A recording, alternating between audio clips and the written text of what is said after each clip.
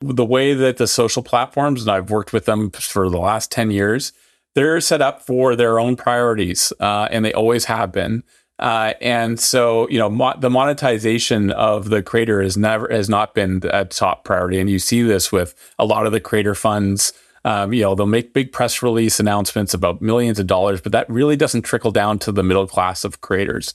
And so I think that control is a big part of that.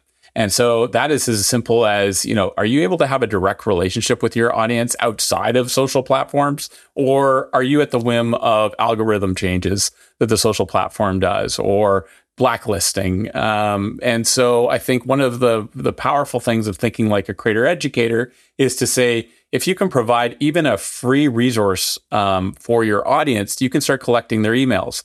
If you start collecting their emails, you now have an avenue to talk to them that is independent of Instagram and independent of TikTok or YouTube.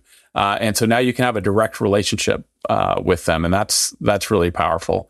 And then it just comes down to, I think, what are, all revenue streams can be good. Some are better than others. So if you can have a revenue stream that's based off of your own digital products, the margins are very high for that. Again, you have control. It's your digital product. It's your property. And you can, as you build sort of trust and that relationship with your audience, you can start charging more and more as you add more value to what they're bringing.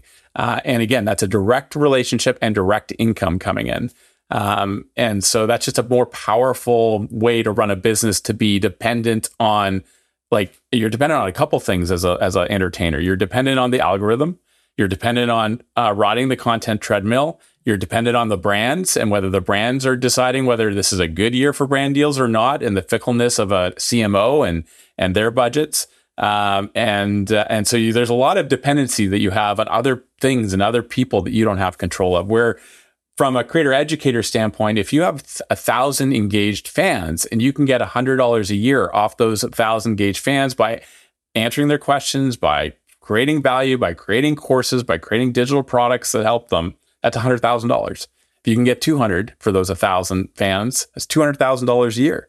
That's a really compelling revenue stream that you're not dependent on anyone else other than you and your own marketing and being able to produce good quality content. So it's just a better, sustainable sort of business to run.